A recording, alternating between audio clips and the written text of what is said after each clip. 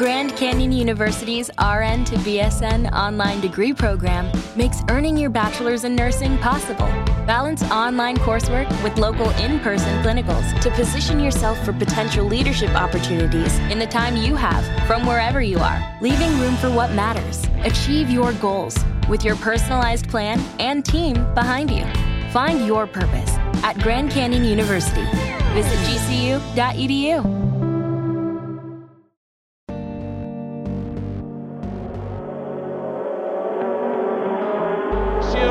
Accelerates hard, pulls away from Lafitte, gains on Senna, and we now almost have a new second place man, but Senna's got the line for Hawthorns and coming out of Westfield.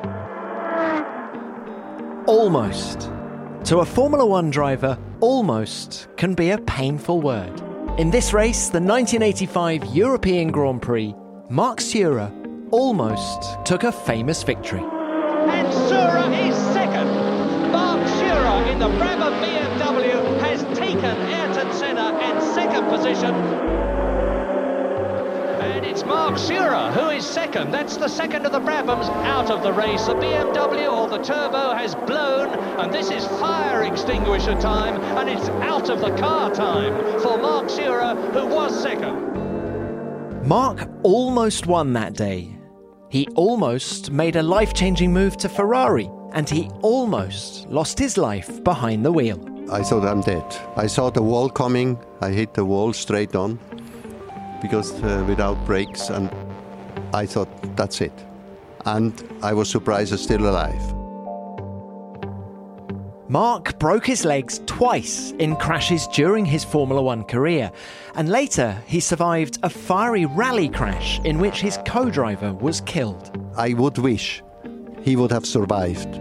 It's hard to live with the situation that your co-driver died. That Marc survived to tell these tales is almost unbelievable. Welcome to F1 Beyond the Grid with me, Tom Clarkson, and Marc Surer, a man with an incredible story. He grew up in Switzerland, where motor racing was banned at the time, but his passion for driving took him to Germany, where his career in motorsport began. As the reigning Formula 2 champion, he was a hot new talent when he arrived in Formula 1. Yet his momentum was cut short almost immediately by a terrifying crash at Kyalami. He fought his way back to fitness, only for another crash to derail his career. And still he raced in Formula 1 again, driving, among others, the Brabham BT54 designed by the genius Gordon Murray. Marc's stories of negotiating with Enzo Ferrari are captivating. His seat fitting at McLaren turns out to be frustrating. His memories of recovering from his injuries are nothing short of amazing. I hope you enjoy our conversation.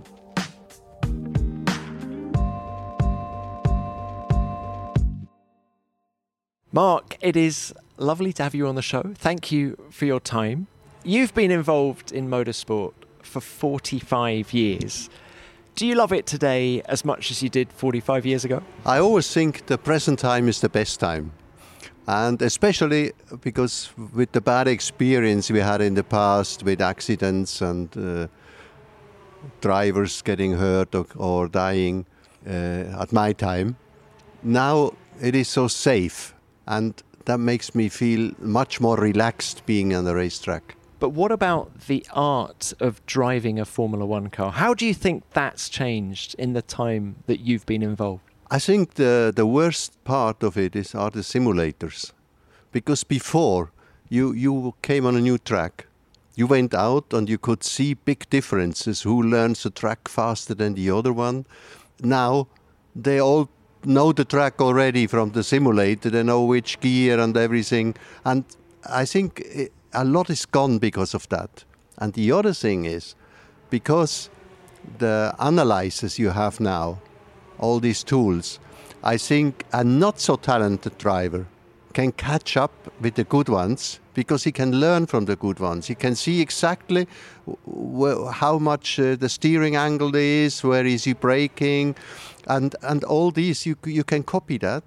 And so I think it helps more a not so talented driver than a talented. But the real talents are still a step above, aren't they? The Lewis Hamiltons, the Max Verstappens. This is the good thing. I mean, the talented driver, you can change the regulation as you want. They're always at top. And I think this is, at least, it's forgiving, because I think sometimes drivers are good, which wouldn't be good in the past. What about the actual art of driving? Because, of course, you had a manual gearbox, and in the mid-80s, it was 1,000 brake horsepower turbo engine. These are very different with the paddle shift. But, of course, there's a lot more going on with buttons on the steering wheel. Do you think a Lewis or a Max would have been a world champion in your day? Do you think the fundamentals of driving are the same? Yes, the fundamental is the same. It has changed. It was more physical. We had to do a lot more work. We had no power steering. That was the worst, And the other thing, that the shifting was, of course, in a place like Monaco, my hand was open, I had blisters in my hand after the race. But on the other hand, now, because with all the information they have now, they're much more perfect. Because we had sometimes lap times which were 1 lap 1 second slower than the other one because we made a little mistake or we made 2 mistakes. Now they are so perfect. If you look at watch the lap times, so it's different because they're more precise, they're more perfect. We were a bit more wild. That was the 80s, perhaps. But well, let's talk about your career. You raced in Formula One from 1979 to 1986. When do you think you were at your peak? My problem was I broke twice the legs in the beginning. And I think that spoiled my career. Because whenever you have an accident, you have to come back and prove you're still as quick. And I was driving for years in pain. If I have to pick a year, I think my best year was 83, when I still had the aspirated arrows. I think that I was one part with the car. And I remember Rosberg once said, "In the rain, I only fear one, this is Marc." And that was a big compliment to me. With that car, I was one part. And later with the turbo, the driving was not so nice. You had this turbo lag. You had to put on the throttle when you turned into the corner to have boost at the exit of the corner. And it was a bit strange way of driving. It was not being one part with the car. You had to think in advance what to do. That 83 season you mentioned, you scored points in 3 of the opening 4 races in that Arrows A6. Confidence must have been high. Yes. I know. I've just felt I could play with this car. Yeah, it was for me the maximum you can have. If it's like you're driving, you have 4-wheel on yourself. You're one part of the car. It's a bit like with horses. When you're a show jumper and you're part of the horse, you do well. If not, it's a mess. So it's the same with the cars. Unfortunately, that 83 season, you scored points in San Marino. That was the 3rd point scoring finish of those opening 4 races. And then it was just a few retirements, and it felt like you lost a bit of momentum for the rest of that season. I remember they changed also the tires. Because of the turbos, they changed the construction of the tires, and suddenly it didn't fit the car anymore. So we lost a lot because of that. Because otherwise, I think I could have continued with that performance. But suddenly the car didn't handle as well because the rear tires made for the turbos were good for traction, but not for the handling of the car. So, of course, the others had the double horsepower than we had with the aspirator. I can imagine your boss, Jackie Oliver, being so furious about that change in time. Yes. It really changed everything. And that was a shame because suddenly the handling was not the same anymore. Now, you did more races for Arrows than any other team. Why do you feel you were such a good fit at that team? Well, I didn't have many offers from other teams, to be honest. One was from Tolman. I did a test to Tolman, but then I felt, then Jackie came and made a better offer, and so I stayed. All part of the negotiation. Yes. maybe I should have changed. I don't know. It's difficult to say. But it was the lack of offer of other teams. And Arrows didn't know what I can do, and they treated me well. I felt home. It was a family. It seems to me that throughout your career, you were swimming a little bit against the current. You've talked about the broken legs, and we'll come on to that in a bit. But even as a sport to get involved with, motor racing was banned in Switzerland. So where did this passion for the sport come from? What made you want to do it? Originally, it was I just loved driving. I was driving whatever I could get. And I remember my father had a Jeep and a car. And in Switzerland, we have the possibility for one number plate for 2 cars. So you pay insurance just for one. In the evening... Surely that's not the case now, right? Yes, still is. Okay. Yeah, still is. So you leave one car in the garage, and with the other one you can drive. In the evening, when they went out for theater or something, I was stealing the Jeep and went for a drive with the Jeep.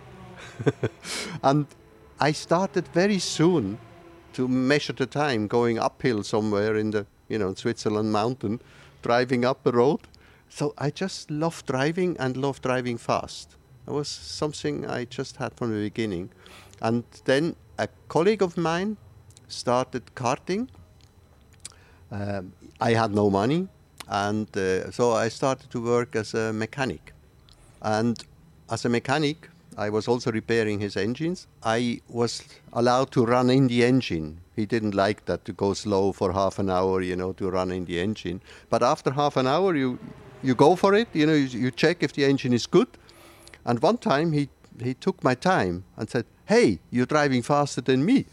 So the next race you do." That's how I started. Wow. But then you had to move to Germany. Exactly. In Switzerland, I paid more or less everything myself in karting.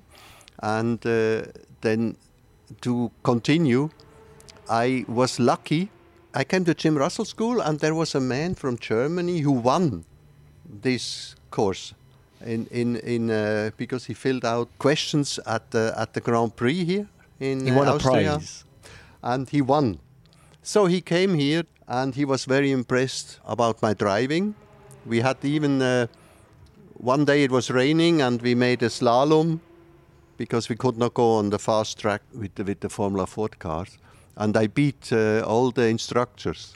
So he was so impressed, and he invited me to drive his Porsche in Hockenheim for a test. And there I was faster than him. And in the winter he called me and said, I did buy a Formula Phi, which was, like I think you had Formula Ford in England and Formula Volkswagen was in Germany. But you have to prepare yourself. I know you can do that. So that's how I started in Germany. Then the Swiss wouldn't give me a license. They said you have to do some hill climbs first. And what? I said, no, my sponsor will not finance some hill climbs in Switzerland. I have to race in Germany. So I went to Germany. You need to be living in Germany to get a German license. And then I started racing in Germany. It's a wonderful story of you seizing every opportunity that you were given. I had to, Yeah. because my father was not supporting me. Actually, he threw me out of the house when on a Saturday he wanted to do something, and I said, no, I go karting. And I said, if you have money for this shit, you can also find your own flat. He changed his mind. He changed his mind when I won the championship, but he saw it on television and said, "Oh, this is my son." Probably very proud.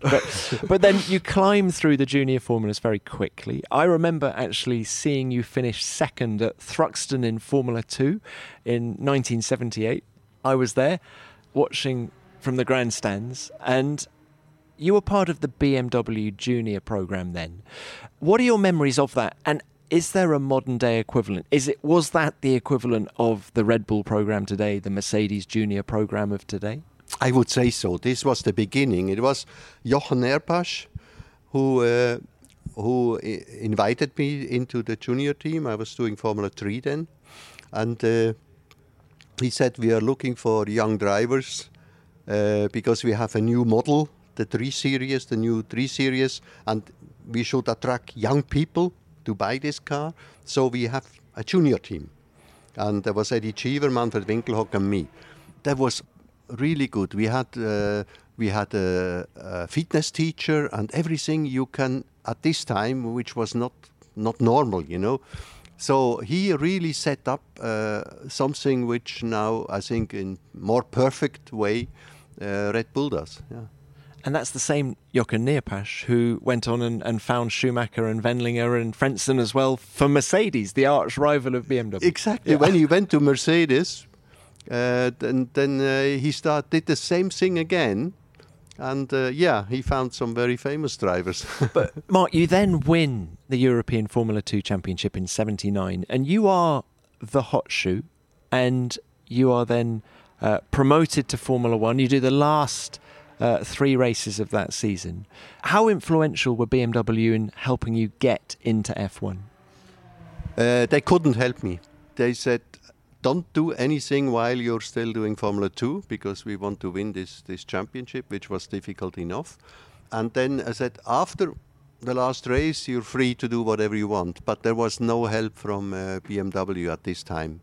And it was actually a journalist who made the contact to Mo Nan, that was Roger Benoit. He made the contact and he said, came to me at Donington when I won the championship and said, next week you can test the enzyme. And so that's how it all started. And your first impressions of Formula 1, I think, were probably quite tough because it wasn't a great car, let's face it. Yes. After driving the best Formula 2 car, March was the best at this time, I think. And then sitting in a Formula 1 car, I was surprised how bad the car was. You know, okay, it was more power, but that was not so impressive. After a few laps, you're already used to it. But then the handling and everything and the grip in the corner was not as good as the Formula 2. So it was quite tough. I think that happens now to all the drivers coming from Formula 2 and winning Formula 2 and coming into Formula 1 in one of the market teams. I think they have the same feeling, you know, that oh, what a shit after driving such a good car. Marc, I guess those late 70s did give you a wonderful opportunity to work with some brilliant engineers. Robin Herd at March in the F2 program, and he was obviously involved in the F1 program at March as well. And then even Mo Nunn at Ensign wasn't a great car, but he was a legendary engineer. And I remember Alex Zanardi on this podcast telling me that he owes his career really to Mo Nunn and how much he enjoyed working with Mo. Yeah. You mentioned Robin Herd. Robin Herd, I was the test driver for the program for the wing car, the first Formula 2 wing car March built. And I was testing all winter. I spent all my time in Oxford and being always ready to go if the weather was nice for testing. I'm guessing you didn't get much running then. Yeah, we went to all the tracks, to Snetterton and all these tracks which were available. So I learned a lot about these wing cars. And later Mo Nunn. Mo Nunn was, for me, the best engineer because he came just down to the point. What is your feeling? And I said, the car is doing this and this and this and this. And said, maybe you need a stiffer roll bar. You know, like, come on, it must be, you have to change everything. But he was really good to find out, listen to me, what he has to do on the car. The problem was when I was driving for him, they had no money. And we had a race to race deal, you know. I tried to find sponsorship, and I remember one time I found 50,000, which was just enough to get the Cosworth engine out of the rebuild, to buy the engine out. I mean, this was very tough, and that's a shame because I could have done a lot more with Mo Nunn, and but there was no money around. Yeah. What was it like for a young driver coming in to Formula 1 at the end of '79? And what were the establishment like with you? The Schechters, the Villeneuves, the Arnauds, were they friendly? What was the atmosphere like in the paddock back then? I think it was more colleagues than they are now, because there was something which kept us together, was the danger. Yeah, there was a lot of talking at this time about the safety, which was really not because we had these wing cars, and the weak alu chassis. I mean, it was just you had a corner speed nearly as high as now, because we had, I think, Frank Durney once told me we had 4.5 G as well in the corners with aluminium chassis, bending. And I remember sometimes the steering locked, because it was too much force, and you could feel it on the steering because it bending everything on the car. So safety was something we always discussed and kept us together. I'm just thinking of that bending aluminium chassis. I mean, it sounds absolutely bonkers. What was your attitude to the danger? When I started in Formula One, I broke my legs twice in an accident in Kyalami. Once was a brake failure, and the other one was rear suspension broke, because also my fault, because we felt with harder springs the car was better traction, which was a bit strange, but things like that happen. And they said, okay, do we have even harder springs? They said, yeah, but it's a big step harder. Dave was the engineer. And I said, okay, let's try it. But then the suspension collapsed because it was too hard for the suspension. So the rocker arm broke, and I went off and broke my legs again. So, yeah, it was the technique was not so perfect as now. I mean, now it's a big surprise if a suspension breaks. At this time, it was quite often. About those leg-breaking crashes at Kyalami, first of all, was it the same corner both times, in both 1980 and 82? No, it was two corners separate. But it was, nearly not far away. But look, how tough was the recuperation after the first one? Let's talk 1980. It's your first full season of Formula One. Third race of the season, I think it was. You have this crash. How much of a setback was it, and how tough was it to get yourself back in the cockpit? The first crash was, I thought I'm dead. I saw the wall coming. I hit the wall straight on, because without brakes, and I thought, that's it. And I was surprised I'm still alive. And then, of course, you go to hospital, you feel sorry for yourself, and then you want to come back. You want to come back and prove you're still fit and strong enough to do it. After the second accident, it was worse, because I knew exactly what's coming now, with the operation, with the training again in the gym to get fit again, pain while walking or braking in the car. You have to drive with painkillers again, and the second time was much harder. The first crash, how long were you in hospital in South Africa? When could you come back to Europe? The people in South Africa, that was very, very hard. They said, we cannot operate these legs. The braking is too complicated. What were they suggesting then? Sending me to Switzerland, because they had some sort of meeting with doctors, and they showed the latest, what they can do, how to put a broken ankle together.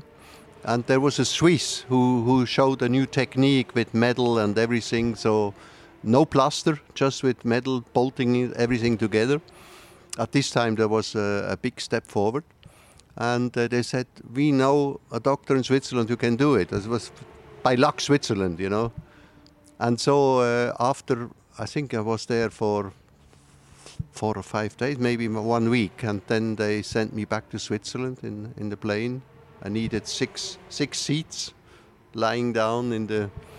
So I was happy to go back to Switzerland, but of course the shock when they say we cannot do it is too complicated. You will not be able to walk the rest of your life if we do it. How did those two crashes affect your speed in the car? The problem was I lost some movement in my legs, and because of that I was not so quick going from the throttle to the brakes, and I was insecure. On a bumpy track, you come with 300 to the corner, and you have to be sure you get the brake pedal. At this time, we were braking with the right foot, because we had the clutch as well. We had 3 pedals. So to go from flat on the throttle to the brakes, it took more time than for other people. And I think that's where I lost a little bit. Later, I learned that you can change gears down with a Hewland gearbox or with a Formula One gearbox, also without using the clutch. If you blissed with the revs in the right moment, and I started to brake on the left foot. I learned that in rallying. So you must have been one of the first left foot brakers in Formula One. Yes, I was for sure. And I didn't tell nobody because I was afraid if I ever break a gearbox, they will say it's because you're braking with the left foot and you don't use the clutch.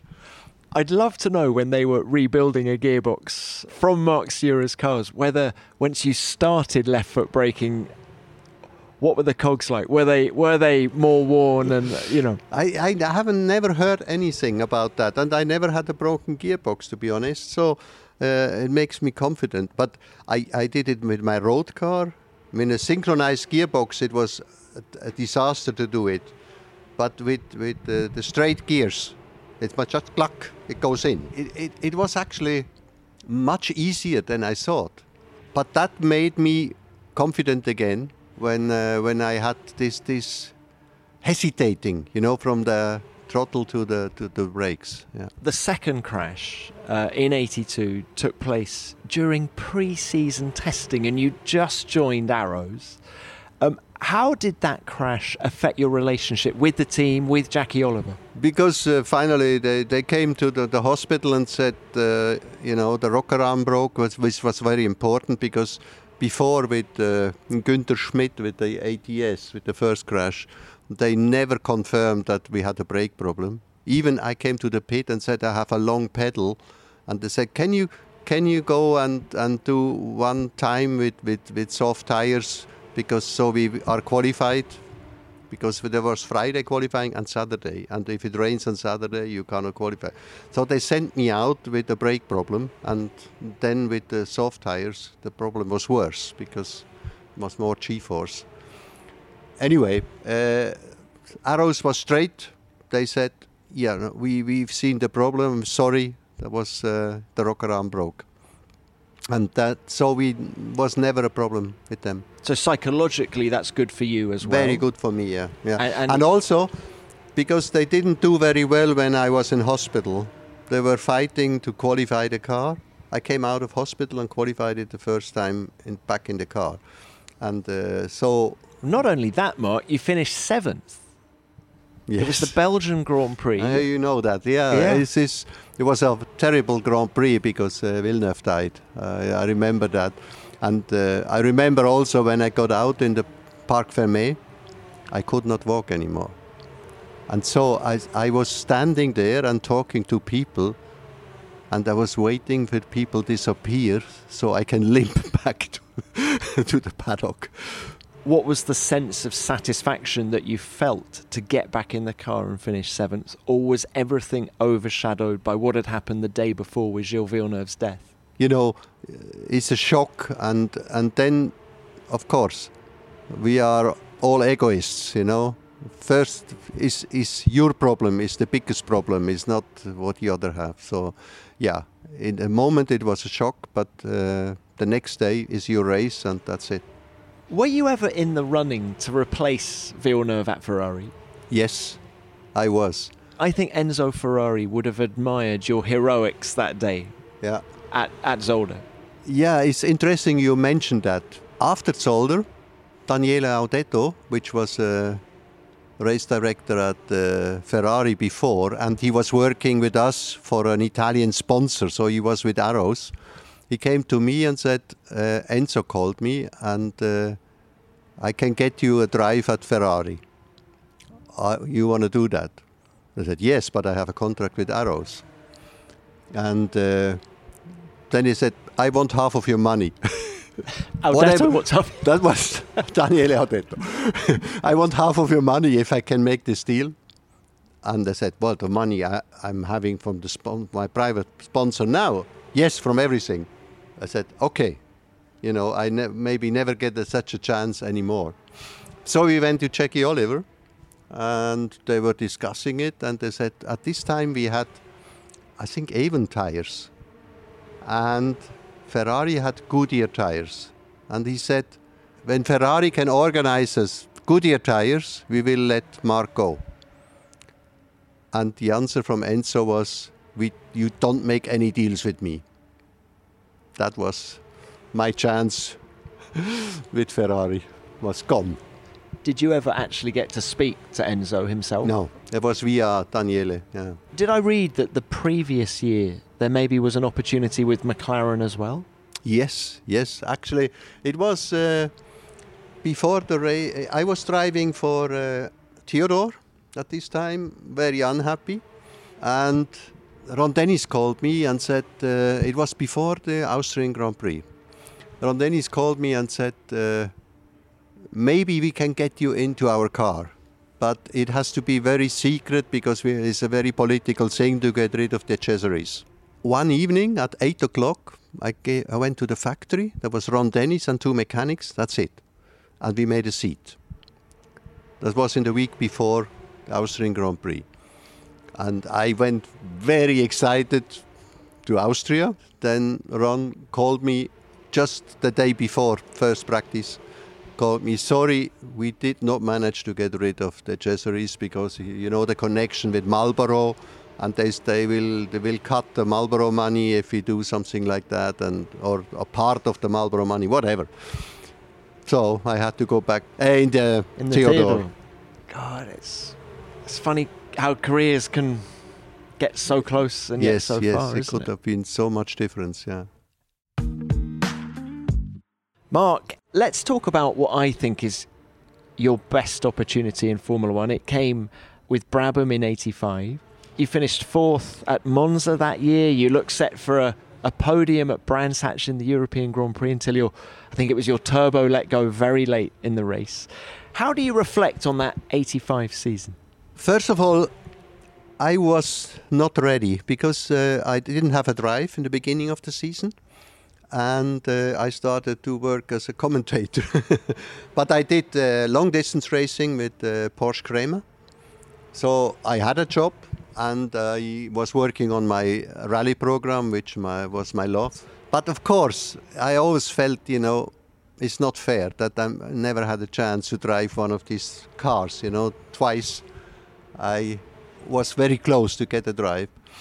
And I remember Bernie said to me at Monaco, I think it was, you don't want to drive anymore? And I said, yes, I want to drive. I still have something open, I still have the bill open, we say. Yeah. And some time after, I got a call from Herbie Blash, and he said, you can drive the next race. Without testing, without anything. It was this Spa race which was cancelled because the asphalt broke up. So without anything, after half year not driving a Formula One car, or more than half year, I was not really good prepared when I came to Brabham. But did you even think about saying no, or did you say yes immediately to Herbie? Yes, I said yes, and then said, okay, I give you to Bernie, and then we talked about not even how money or anything. I just, you want to do it? Yes, I want to do it. But this is my chance. But you're a racing driver. Are you telling me you didn't talk about money before getting in the car? No, I just wanted to drive. This is one of my mistakes because I love driving. And I think that's why I was able to drive so many years for let's say, second-class teams, with Theodore, with Ensign, with also Arrows at some stages was not really a good car. It was because I just loved driving. I wanted to do that. How good, then, was the BT54? For me, with the Pirelli tires, it was a beast. And I think François Henault, who had to drive until mid-season, he spun on the straight with this car. And Bernie said to him, you better give up racing before you kill yourself. Even he brought some sponsorship into the team, and Bernie was really worried about him. And I was able to drive the car, I was able to cope with these problems, but it took me a while to feel well. The other thing was, the chassis I got was weak. you could not feel any changes on the car. And the problem was, you have a race-to-race pace. Because suddenly, I was testing at Silverstone one day, and then Herbie came and said, sorry, tomorrow Emanuele Pirro will test the car. So, because I think Olivetti made pressure to have an Italian driver, or I don't know. And Pirro they were the main sponsor, weren't they? Yeah. Yes. So, suddenly, and if he told me before, I would go for a time. But it was testing, and, next day, what are we doing tomorrow? Sorry, tomorrow Emanuele Pirro is driving. I haven't done a good time. But Pirro didn't beat my time, so it was even without trying. So that was good. So I stayed in the car. But with that, to come and say something wrong with this chassis, I want a new chassis. No. I talked with Gordon Murray about it and explained him what the chassis is doing. And I said, yeah, maybe we will have a new chassis for Nelson and you can have his spare car. This spare car I got in Brands Hatch. And from then on, I was there. In Monza, I finished fourth. I should have finished third. I had so tire vibration, I couldn't read the bit board. So I had fuel for one lap more. I saved fuel for one lap more. I could have overtaken him because I had enough fuel to overtake Senna. But then the flag came, and I saw this one more lap. In Adelaide, I was fighting with Lauda and Prost for third position. So, yeah, after I changed the chassis, I was there. And for me, it was very good for myself. I could show I can do it. Even with the bad luck, I never finished in one of these positions. Tell us a little bit more about working with the design genius, Gordon Murray. I have a nice story. One time, I think it was Zandvoort, where Nelson and I both were not happy with the car. And, we sometimes get out of the car and you say, how is your car? You have this problem as well? And so, yeah, and we have to speak to Gordon about it. Something is wrong here, yeah? Where is Gordon? And we went to the motorhome. He was not there. We went to the truck. He was sitting in the back of the truck reading a book, How to Be a Musician. Of course, he was. But he was passionate. A genius. He was a genius. Yeah. He could, I think because he had some distance to all of that, he could make the right decisions. He knew exactly what's going on, but it was a strange way doing it. Yeah. Did you feel that Brabham was a one-car team, really? Oh, yes, it was. I remember we went to Detroit. I did some testing for Pirelli in the first session. I had some tires I should try. I decided these are the tires. And they had 3 sets, or 5 sets, I don't know, but limited. And I said, this is the tire I want. I feel very well with these tires. And I was faster than Nelson. Nelson came. What tires did he have? I want these tires. But not the same. All. So I had to drive. And he got them? Yeah, he got them. Yeah. That was. That's yeah. tough, It was a isn't one-man team, but correct, because I have to say, Nelson was the first driver which could go out and give me 1 second in the first time lap, in qualifying, for example. I improved in the second run, but he went out and did this time, which was 2 seconds. We had the qualifying tires at this time. Was 2 seconds faster than we did in the free practice. And he just went out and did it. And I maybe improved by 1 second, and then the next run I improved a bit more. But he just could go out and get everything out of the car, out of the tires. I had to say this is the first time I met somebody who just can drive faster than me. I have to admit that. And so he deserved it, that he was the number one. Was there ever a discussion about staying with the team for 86? I think the pressure from Olivetti made the decision very clear. There were 2 Italians after that, I think I had the feeling before when Pirro was in discussion that after losing Piquet, the year after, then they had to take Italian to keep Olivetti happy. Mark, can I take you back to a question I asked you very near the start of this chat, which was, when were you at your peak? I think there's a strong argument to say that you were at your peak in 85. The end of 85 when you got Piquet's old chassis. Yes, I was, as I said, in 83. I felt one with my car. And then I had some, with the turbo, which was, was a strange driving. I could drive the car. I had no problem with the power. I could handle that. What was it like to drive 1,000 brake horsepower BMW brutal turbo? You can imagine that up to fourth gear, you had wheel spin. So when you got on the straight and put the fifth gear, was the first time you really could floor it. And it went. And then you put sixth gear, and that was the end of the straight. The straight was never long enough. that was the feeling you had. So it's always to put the power down, because it came, at the BMW, it came all together. So was there quite a bit of lag, and then suddenly... Yes, lag, and then you had too much. So, for example, getting out of the corner, you had to accelerate to build up boost. And when it came, you had to go back with the throttle. Otherwise, you spin out of the corner, or you had wheel spin. So it was like feeding at the right moment, putting the foot down to fill up the turbo. But when the turbo boost came, you had to lift off, because otherwise you had wheel spin and destroy the rear tires immediately. But it was the most impressive thing. And Paul Rocher once said, when I was driving at Brabham, which we were allowed to just close the wastegate, just turn it, and he said we had 1,430 horsepower in this lap, but it only went for one lap. Well, and then it would go bang. Yeah, okay. Yeah, and they put which we called a kiloprom, we called it a chip in, which gave him more fuel, so to cool the piston with fuel. So it was always a black smoke coming out like an airplane, So which racetracks did you experience that 1,400 brake horsepower? Can you remember, is there one lap Le Castellet, I remember, because we had on sea level. On sea level, you have the full power.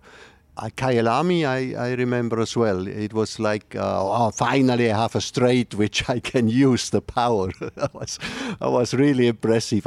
But at the end of the straight, you have to brake at 200 meters with such a speed, But it was nice, the acceleration, when you really could put fifth gear and go for it. There's like you take off. It was like, now next step is take off. But the one thing those performances in late 85 did for you is you were back, in the market, and Jackie Oliver came knocking again, didn't he? Yes, they wanted me back. And also because of the sponsor. The sponsors always had very big influence. It was this Barclay cigarette, which was mainly in Belgium and Switzerland. So for the market, having Gerhard Berger, which came in via BMW, he was not the right man for them, and Berger got another offer, and then suddenly one seat was free again. So despite not being able to do any of your early racing in Switzerland, you were very much a Swiss driver when it came to sponsorship. Yeah, but I mean, in the beginning, I was trying to find sponsorship all the time. I had a secretary which did nothing else than just, get in contact with some possible sponsors. And some races with Ensign, we had for race-to-race sponsors, for somebody gave 50,000, one gave 100,000. Now you would put a zero more. But anyway, it was money, and it was just for the running cost, it was enough. Yeah. And all ended when Barclay came and said, we have a new cigarette. Is the test market will be Switzerland and Belgium. And we would love to do that with you in Formula One.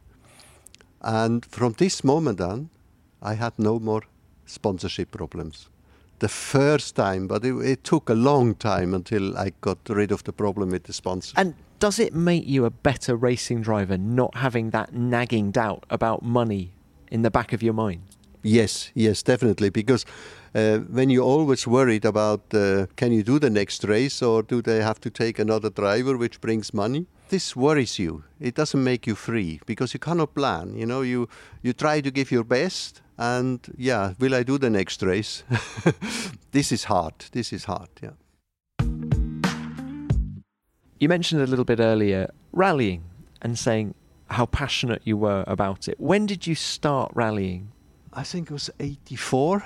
I had a request from an organizer of the Gotthard Rally, a Swiss rally. And he said, would you drive, we have a car, a Renault 5 Turbo for you. Would you like to drive that? I said, I always wanted to do a rally. So I did. And I was leading the rally. My very first rally, I was leading Swiss Championship, okay, but still, I love that. Driving on gravel and on all these things. I did actually best times on gravel, which was a surprise for me because on asphalt you expect it from me, but no, because I enjoyed so much. I always loved to drive on snow. It was a passion. Sometimes when it was snowing in Switzerland, I went out in the night to drive on snowy roads. And is that why you were so good in the wet on a racetrack? Yes. To drive a car on slippery ground, you tell the car to slide, and not the car is sliding away from you. In the dry, it's the opposite. In the dry, you don't want to slide, and when it slides away, it's a mistake. But if you're on a slippery ground, or on snow or in the rain, you tell the car to slide. You decide how much it slides. You have to be active to do that, and I love that. Did the rallying affect your racing in a negative way at all? I don't think so. In rally, you learn to cope with all the conditions. For example, when the tires go off, or in rally is, for example, sometimes you have gravel tires and you get on asphalt, so you cannot destroy the gravel tires. So you learn a lot for the art of driving. Not to go over the limit. In Formula 1, you always go to the limit. But of course, there are situations where the tire go off, and then you should take care of it. And in rallying, it's much more extreme. You have tire go off, or driving with snow tires on asphalt when there's no more snow. Is horrible, and you learn to cope with this situation. So I think it helps in Formula 1. David Richards came on the podcast and he said that the most gifted driver he's had on his books at ProDrive /BAR and Benetton as well. And so from a Formula 1 point of view, Jacques Villeneuve, Jenson Button, Colin McRae in the rally, he said the most talented driver he's had on his books, Sebastian Loeb. Can imagine. Yeah. Can you imagine that though, having done both? Yeah. Do you think someone like Loeb, if he'd had the right opportunities at the right time in his life, could he have succeeded in Formula 1? Yes, I think he could. But of course, the problem is in rally, normally they are too old already when they go in the high level of rallying. They're already too old to. I think if one of these rally drivers in young years, they do all sorts of racing. They do karting, they do Formula 3 or whatever. The rally drivers, they know about these things. But of course, their big talent they can show in rallying. And in rallying, this is something you have to say. The driver is more important than in road racing. Particularly in the Group B era of the mid-'80s, right? Those cars were nuts. Yes, they were beasts. They were beasts. It was true. And sorry to interrupt, but I'm just imagining you for a second driving an RS200 one weekend and then having a BMW Turbo in Formula 1 the next weekend with 1,400 brake horsepower. What an extraordinary period you lived through then. Yes, both were extreme cars. That's true. The rally car was not really nice to drive compared to the Renault I was driving before because it was four-wheel drive, but no power steering, and it was hard work to drive this rally car. And the Formula 1 was a complete different from the power, because you always had the problem to put the power down in the Formula One car, and in the rally car you had 4-wheel drive suddenly, and which was really nice to drive, in traction. But of course you need a different style for the corners. We had not this clever differentials they have now. So you had to fix. There was fixed front rear. You could have 75% at the rear and 25% at the front, or 50-50. So it was difficult to get the corners right. And when I think of you in rallying, you obviously can't get far away from the Hessen Rally in '86 and that terrifying crash which brought your career to an end. How do you reflect on that even now? It was a European Championship race rally, and I was fighting with Michel Mouton. She was driving a Peugeot. So we were on the same level. She was a bit quicker on gravel, and I was quicker on asphalt. So the lead changed between us all the time. And then we had this special stage, which was only asphalt, very fast, which was my stage. After, I think in the first lap, I took seconds off her. So it was clear when I think we had to do 3 laps on called Schottenring, which was an old race circuit. I learned later on, I touched something, a curb. I learned later because the spectators wrote to me. And then there were 2 left-hander, a long straight, and a nearly flat right-hander.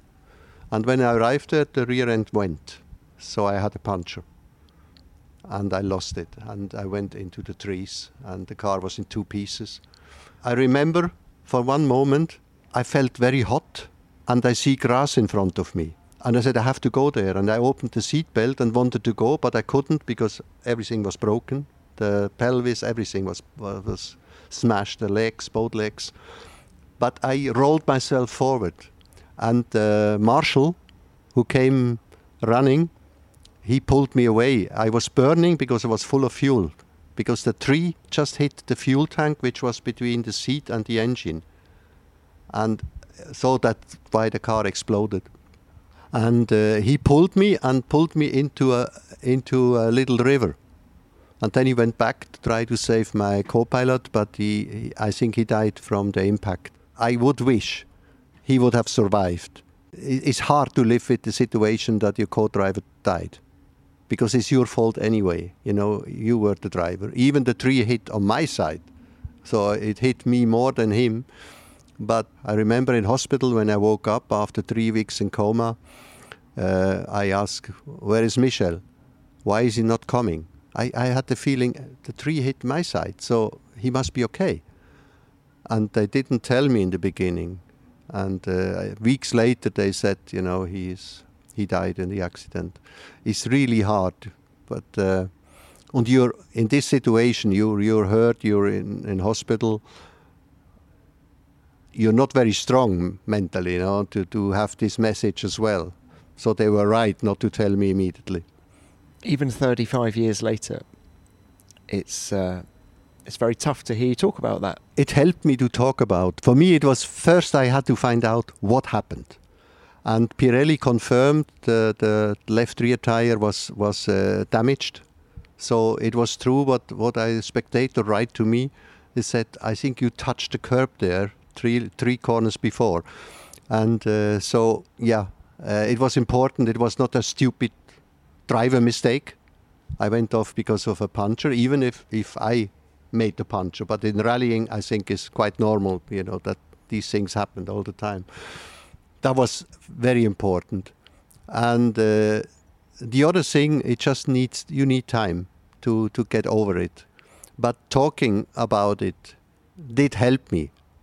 I think if you eat it, everything, and you have the burden, you kill the person, I think is better if you talk about it. And your own physical injuries, how long did it take for the pelvis to mend and everything else, the legs? Did you know that your driving career was over at that point? Yes, because it took 1 year Before it was always 4 months when I broke the legs. So in 4 months, you just start already with the exercise, with the part of the body which is still okay. But now the body was smashed. I had 14 broken bones. It was broken from the shoulder down to the legs, and everything was smashed. And the burns from the fire, they hurt the most. You know, my neck was burned. It was burned between the helmet. I didn't lose the helmet, luckily. But between the helmet and the overall, this part was burned. Were you wearing a balaclava? Yes, but yeah, obviously it's not good enough to save you from the fire. And because I was full of fuel, my overall was burning itself. And the one glove I lost halfway. It was hanging on the finger. You can see in my hand how it's burned. And the thumb was just together shrimping, you know. So they had to cut out the thumb again and open it up and put some material from my hips to put it in and to make my hand working again. So that was very hurtful. But the other thing is just, I mean, when you have so much time to think, suddenly a sunset is something fantastic. You see the sunset. I remember when I see the first time my horse, I went with sticks to my horse and I sat on my horse. It was like I'm back in this world. And then suddenly motorsport was not so important anymore. Animals are great therapy, aren't they? Oh, yes, yes. I remember my mother in the hospital I was in Germany. She hung up a photo of my horse in the intensive care room, which you normally should not do, but she did. She said it's important for him when he wakes up and he can see his horse. That was my mother. And she helped me because they wanted to take off one leg because it was so badly hurt and they were worried I would die on it. And she said, no, I take the risk. And she had to sign not to take off the leg, and I'm thankful for her. Whatever. This is a decision a mother would do everything to save my life, but she knew me, and she said he will not want to be alive if one leg is missing. Marc, you as a driver, everything you've said in the last hour, you were clearly very versatile, racing in sports cars, touring cars, rallying, Formula One. In what type of car were you happiest? I come back to 83. The aspirated Formula One car was my favorite toy. I felt I could do everything with it. And I think the result proved I could fight with the best with this car. And of course, the rallying was something I just loved, you know. I love to drive on gravel, which is probably strange for a Formula One driver, but I never really was so keen with the sports car. I did the Porsche 962. Such an iconic car. Yes, but I never felt one part with it. And I drove also the Ford C100. These cars I never felt really involved. Also because you share the car with somebody. You know, you get out and the next one in is not your like car. It's not. Yeah.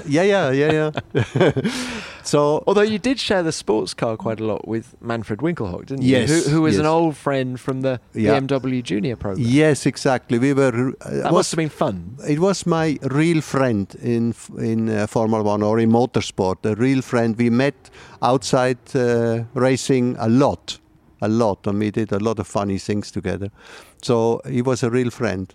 And yes, it was good. To drive with him was always fantastic. Yeah, we shared a lot of touring car races. We won together touring car races, and also then the sports car. Well, let's end this chat. It's been a wonderful chat, Marc. Thank you so much. Just bringing it right up to date. You're still very much involved in Formula One, working for Swiss TV. But I want you to imagine you have your own team and you can employ two of the drivers on the current grid. Who impresses you the most right now? You have to say Max Verstappen. I think at the moment he is the fastest driver in the field. He gets it to the point. In the past, he made sometimes mistakes. Now he is nearly perfect. Do you think he's a better driver now for winning the championship last year? Yes, definitely. Because I think the pressure is gone. He knows how to do it. I think George Russell is the second driver I would choose. I'm between Norris and Russell, but I think Norris improved every year. But Russell impressed already in his first year when he was driving the Williams. He had this extra. Now he can prove it with unlucky the Mercedes is not winning, but if he would, I mean, he won races already. And I don't forget, he is tall and more heavy than other drivers. I think he drives with a little disadvantage. And still, he is fantastic. Okay, so it's Max and George. I'm interested to hear that it's not Charles Leclerc and it's not Lewis Hamilton in the car alongside Max Verstappen. When you employ a Max Verstappen, you want a young driver next to him and not an old driver next to him. I always find this combination quite boring if you have two established drivers.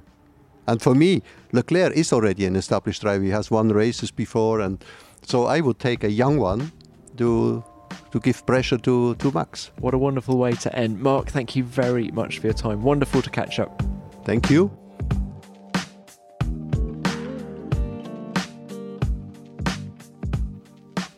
I was hanging off Marc's every word. What an incredible man. He showed so much determination, bravery and focus when at times he must have felt the world was against him. He's another driver who had the talent to get to the very top of Formula One, but luck played against him. Every time I see him walking, albeit with a slight limp, around the Formula One paddocks of today, I know after this conversation how lucky we are to see him at all. Marc, many thanks for your time. It was wonderful to chat, and see you at the next race. Now, as ever, please remember to send in your thoughts and stories about Marc. Do you remember his races? Do you listen to him on Swiss TV today? Let me know your thoughts, and I'll read out some of your messages at the end of next week's show. Which, of course, brings me on to what you sent in about Jodie Eggington after last week. Let's start with this from Gerben Bakker. Jodie is what you call a waterfall of information. Need a bit of time to catch my breath now, so I can start to digest all I've heard. I know what you mean, Gerben. Jodie speaks quickly and loads up his sentences with information. I loved listening to him and breaking down what he said. Next, let's hear from John Edwards. A fascinating podcast with Jodie Eggington, he says. The drivers rightly spray the champagne, but the engineers are the real magicians who make these cars so breathtaking to watch. Amazing listen from a guy who's seen and done it all. Thank you. Well, thanks for the note, John. And you're right, the engineers are the secret stars of our sport, aren't they? It was great to hear from one of the less high-profile technical directors as well, because it proved just how much strength and depth there is in Formula One. And finally, hear this from Gumption. As a young New York inner-city kid back in the 90s, I remember always wanting to become an engineer in Formula One, but had absolutely no idea how to even attempt to go about it. I didn't even know of anyone beside myself who watched Formula One. Fast forward to this podcast, and I'm glad Jodie spent some time outlining the path for today's young, aspiring F1 engineers. I would have run with this had someone shared this insight back in my day. What a great message. Thank you, Gumption. Let's hope that some young, aspiring engineers have taken on board what Jodie said and are indeed running with it. Now, we'll leave it there for this week, but thanks to everyone who wrote in. I read all of your messages. If you have a moment, please leave us a rating and a review on your podcast app. We love reading your comments, and it helps other F1 fans find out about the show. And if you need something to listen to next, how about the latest episode of F1 Nation? Damon Hill, Gerhard Berger and I pick our star performers of the season so far and look ahead to the French Grand Prix. Just search for F1 Nation. Thanks so much for listening. F1 Beyond the Grid is produced by F1 and Audioboom Studios. Until next time, keep it flat out.